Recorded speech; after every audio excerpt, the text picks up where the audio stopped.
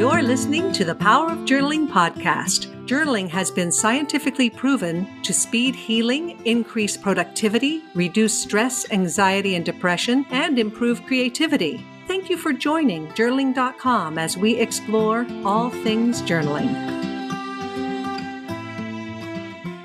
Hello, everyone. This is Rebecca Kokendorfer with journaling.com.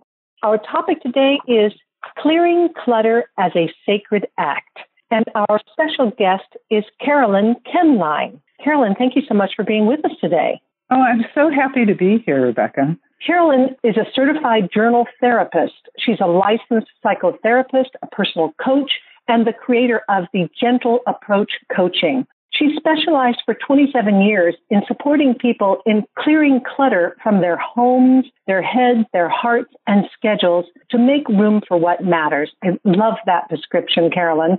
CAROLYN has written 3 books, Confronting Your Clutter, a children's book called The Bear's Gift, and her newly released book, Clearing Clutter as a Sacred Act. And CAROLYN, thank you so much for sending me a copy of your beautiful book. I'm holding it in my hands right now, and the watercolor illustrations inside are so lovely. I so envy your ability to do that. Well, it was really fun for me to get to include those illustrations, and I think that they really express some things that maybe couldn't be totally expressed through words. I like to think that they help you feel sort of comforted and like you're going to be okay. That is exactly the feeling that I got from the book. Sometimes it's so intimidating, this whole, shame around the idea that I have clutter. And then I picked up your book and I just felt good. I felt peaceful and it felt gentle. And I thought, okay, this person's a nice person, this author. She understands. It was just lovely. Oh, thank you so much. That's exactly what I was hoping. I'm really trying to activate, your own self-compassion and kindness for yourself as you go through the process.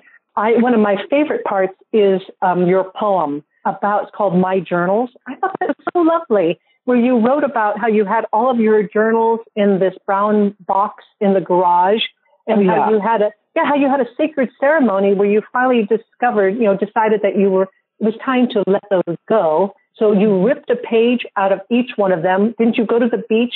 You kind of blessed and burned that page, and then I read the journals. and it was just random pages I tore out, and I read those pages before burning them, and then the rest I had professionally shredded. Yeah, it was quite powerful, and really, it's not like I would encourage everyone, you've got to get rid of your journals, but I was trusting my own timing, and writing a poem about all the mixed feelings was part of that process. There's so much angst around clutter. I know, for example, I don't like clutter. It's part of my personality. For me, my energy goes to it and it drains me. But my son, he doesn't view things as clutter. For him, he feels loved by having all of his favorite things around him. So, do we have to be clutter-free? Oh, absolutely not. And what's clutter and what's not clutter is really subjective. I think it has a lot to do with how it makes you feel, and does it get in the way of your functioning, and does it bring you energy or does it drain your energy? And of course, when we get into the world of interpersonal relationships and people sharing spaces, is it a big bone of contention with your loved ones that you've got so much stuff, Oh, yeah, that which leads naturally in. I'm lucky. My husband and I both don't like clutter. But that's what do you do? Yeah, it is but what do you do if you don't like clutter, but the other person finds it nurturing, or they don't care, or it doesn't bug them? What do you do? Well, that's not a simple question. that's a communication, caring about each other. Wars are fought over this sort of thing, right? Different ideas about how we should be occupying those spaces.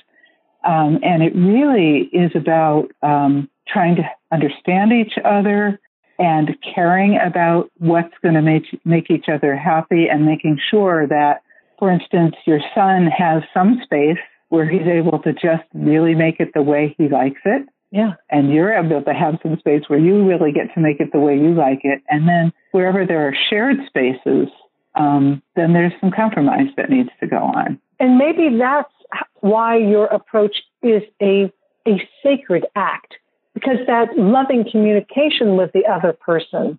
What are your thoughts and feelings about this? This makes me feel this way. But that empathy and that caring with each other, that's pretty beautiful. It is.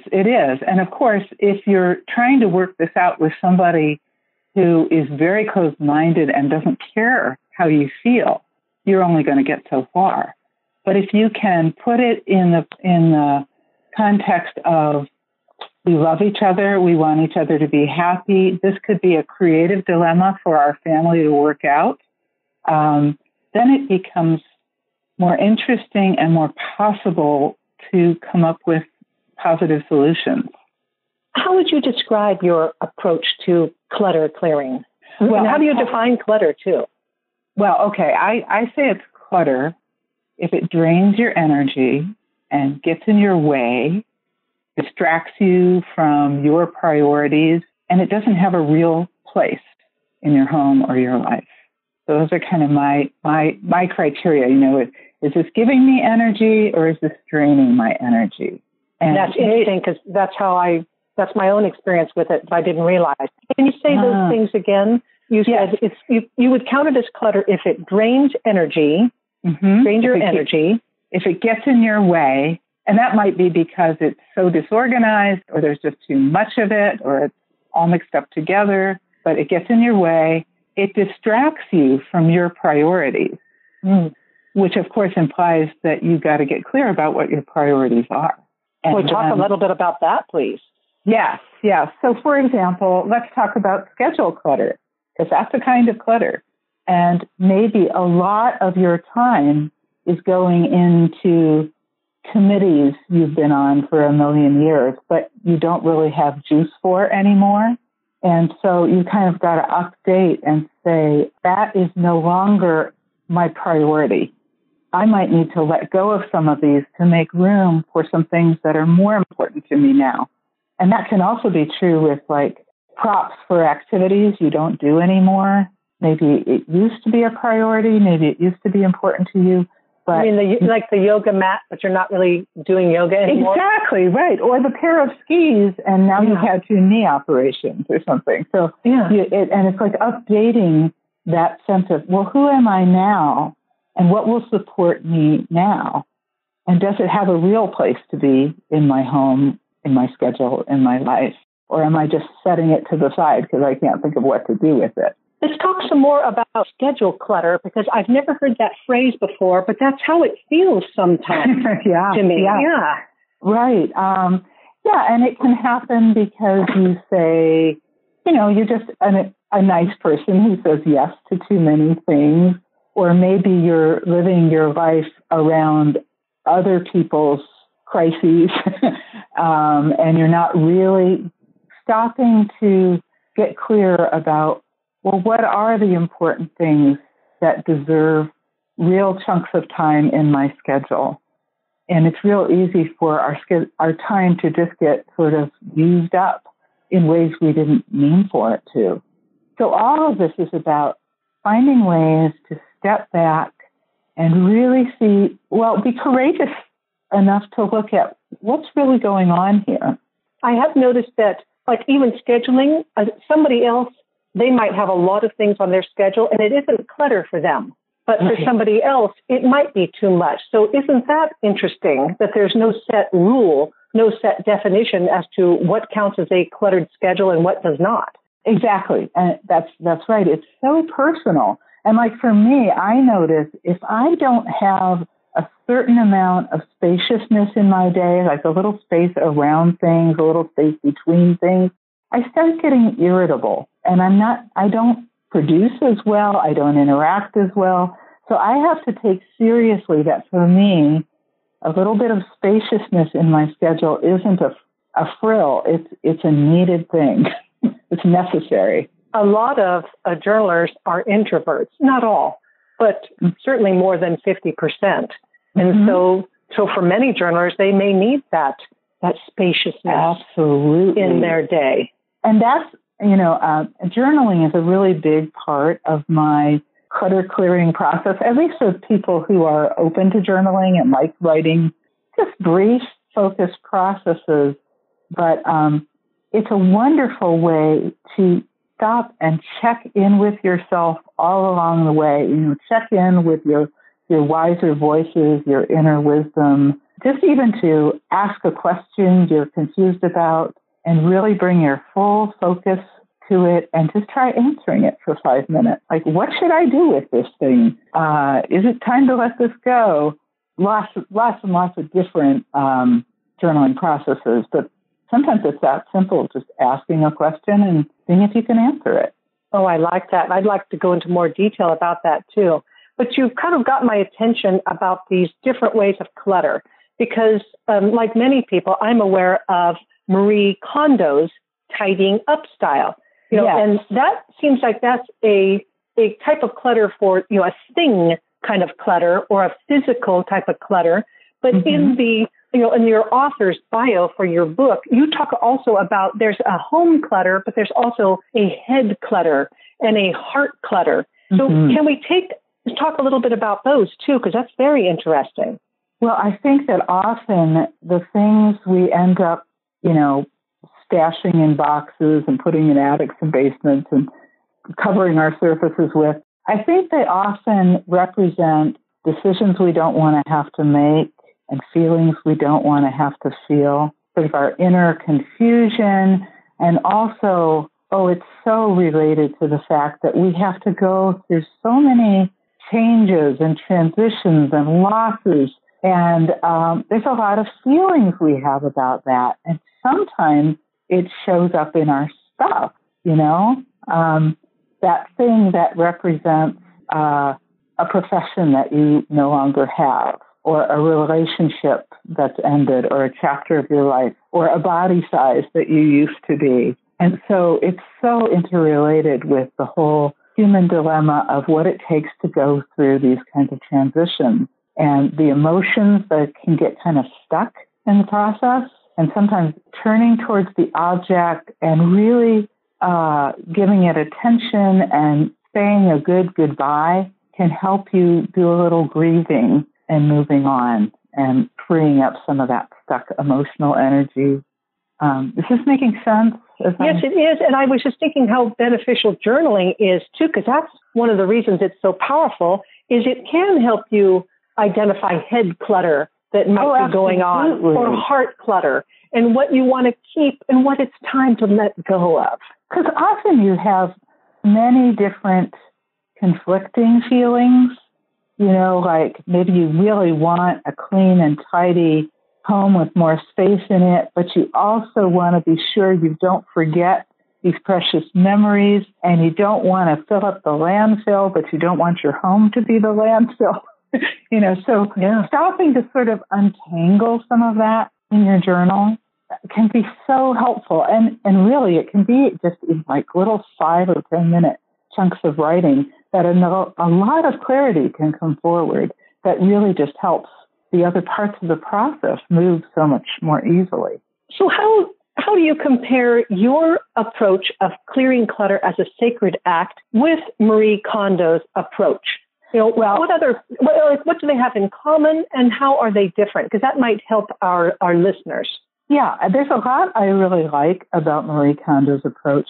I like her. I think she says, "Does this spark joy?" Yes, I love that too. Yeah, I really think there's something to that. Of course, there are a lot of things that we need to keep that don't necessarily spark joy, like tax records and stuff like that. But she's objects. You're folding them with love and putting them away with care, kind of honoring the objects. And so she's really honoring that we're in relationship with our spaces and our things. And I really think that's a very helpful approach. Where we differ is her method is pretty prescribed. Like you do this thing first, and then you do this thing, and then you do this thing. And then you fold your shirts a particular way. This particular way. Yeah. Mine is I'm much more interested in sharing some possible ways with you and then giving you tools for finding, what's going to be your best way and your best pacing and your best way of discerning what's the next thing to work on. Because I think we're all a little bit different in that way. And the more you're really tuning into your inner guidance, the better this is going to go. And also, I have run into a lot of people who've been really helped by Marie Kondo's method. So I don't want to discount them at all. But I have also run into a lot of people that were kind of overwhelmed by her method. You know, like, well, if I get out all my clothes at once, I'm going to be just like so overwhelmed. So I'm really into finding ways for people to break the project down into doable steps that make sense for them. Well, let's talk some more then. Can you give us some concrete examples of how you make clearing clutter a sacred act? Because let's be honest, I just moved states 3 years ago, and it's a daunting task. You know, moving one house and one family to another one, and you can, most people go to that nose to the grindstone type of approach, and all the wording around is like, oh, this is so hard. I'm really going to suffer through this. But what if you didn't, what if you didn't have to suffer? Which is not to say that it isn't a big job, but what if you did turn it into something of joy or a sacred process to kind of ease the way? Why not? Exactly right. And you're right. It's a big project. It's practically, physically, mentally, and emotionally a big project. And so you need all the help you can get. And it's interesting because the title for the book, Clearing Clutter as a Sacred Act, was one of these titles that came to me and I kept sort of pushing it away. I wasn't sure that was the title I wanted, but it really insisted. And I feel like writing the book, I learned more and more what I meant by that. And what I mean by that is, first of all, if you're clearing clutter, what are you making space for in your life? And is there something meaningful to you that you could dedicate this process to? Maybe it's to God. Maybe it's to your kids. Maybe it's to Kuan Yin, the goddess of compassion. Maybe it's to your creative life. But something that infuses the process with meaning. So it's not just this dreary, I've got too much stuff and I should get rid of a bunch of it. And then along the way, it really has a lot to do with how you're setting your intentions. And then there'll be these places along the way where your energy can flag or it can feel like too much. Yeah. And I have really learned that those are the moments when it helps me to stop and do what I would call a small devotional act. And that small devotional act might be doing a little writing to my inner guides for help. Yeah. Or it might be, if I am clearing clutter for my writing life, and this is an example I have in the book, I talk about doing a little ritual of tending my creative space and cleaning it off and really setting it up beautifully, just as a way of setting an intention towards the bigger project. Well, you talk about setting up a creative space, but in your book you talk about soul spaces. Are those the same things? Because you talk about soul spaces for children, for adults, for emerging souls. What do you mean by that? Well, basically, a soul space is any space where you feel like you can be totally yourself and where there's enough safety and inspiration for you to feel that kind of curiosity and inspiration and what wants to emerge. And so I think about children, how they find their special secret little spots to go where they can just be in their own dreamy self and nobody else's eyes are watching them. And it might be a blanket fort or a little nook in a tree or something, or a tree house. And then as adults, or young adults and in our current lives, we may have these special spaces. For some people, it's a garden or it's their studio or just some place where they can feel like the energy, everything in that space is reflecting back to them who they are and what they care about. And so when we talk about dedicating a space or creating a dedicated space for something you want in your life, bringing that kind of intention, like this space is going to really support me in being who I want to be and doing what I want to do. I know a lot of people have like special journal writing sacred spaces. Yeah. A comfortable blanket, a comfortable chair, a place to put their coffee or tea or, to kind of set the mood, a candle, to kind of set the mood that this is a sacred act, a self-nurturing act I'm getting ready to become involved in. And don't you think that when you go through that of first setting up that kind of thing and then giving yourself those props and those rituals, it kind of helps you go through that portal into that deeper connection with yourself where the voices you're going to hear are the voices that you can trust. I interviewed an expert last week, and she talked about how change happens outside of us, but transformation is what we make of us. Transformation happens on the inside. And absolutely. And your whole method, it is about if you're moving a house or decluttering, why not make it a transformational experience? Yes. And, one thing that can be really helpful, I think, when you're moving from one house to another is writing a letter to the house you're leaving and writing a letter to the house you're moving to. I love that idea. And even inviting letters back from them. What really helped me too is because I was a little sad when I was leaving my house. So sure. I would have just a little candle ceremony in each room, and I was thanking it. I would go through all the memories, and I would say, "Oh, thank you for this room. I remember." And it was kind of sweet, bittersweet. It was poignant, but it helped me release and to open myself up into the new experience that I was choosing. But even sometimes when we choose change, it doesn't always make it easy. No, change is challenging. And so that was, I think, a huge act of kindness to yourself. And in honoring, it's like turning towards the house and honoring all it's meant to you as you say goodbye. Yeah. And kind of blessing it to have its next life. Carolyn, I have learned so much with this interview. I love your idea of, there's home clutter, schedule clutter, head clutter, heart clutter. And they're all interrelated. Yeah, they're all interrelated. And how to use this journaling as part of the mindfulness process of getting in touch with what's clutter for us, what is not, and kind of blessing and releasing. It sounds really beautiful. It's beautiful, just like your book is. Thank you so much. Do you have any final words of wisdom for our listeners? Well, I would say trust your own pacing, and your journal can help you do that. It's so easy to feel like we should be further along than we are with the process of clearing clutter. And it's so easy if you do clear a space to say, oh, but I haven't dealt with such and such.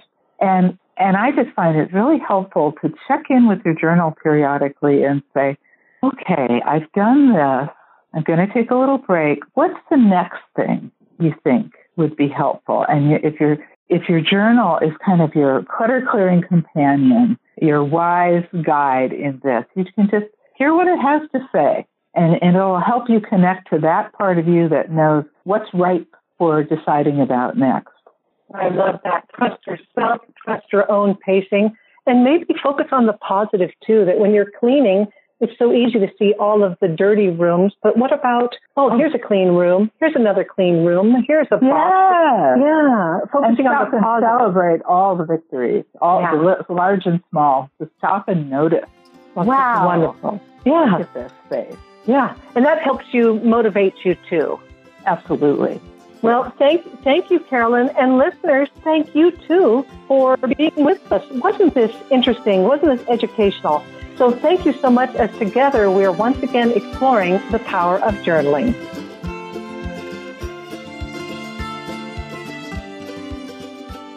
Thank you for joining us. For more great information on how journaling can improve your life, visit journaling.com and pick up a free copy of our guided journal, 30 Days of Joy.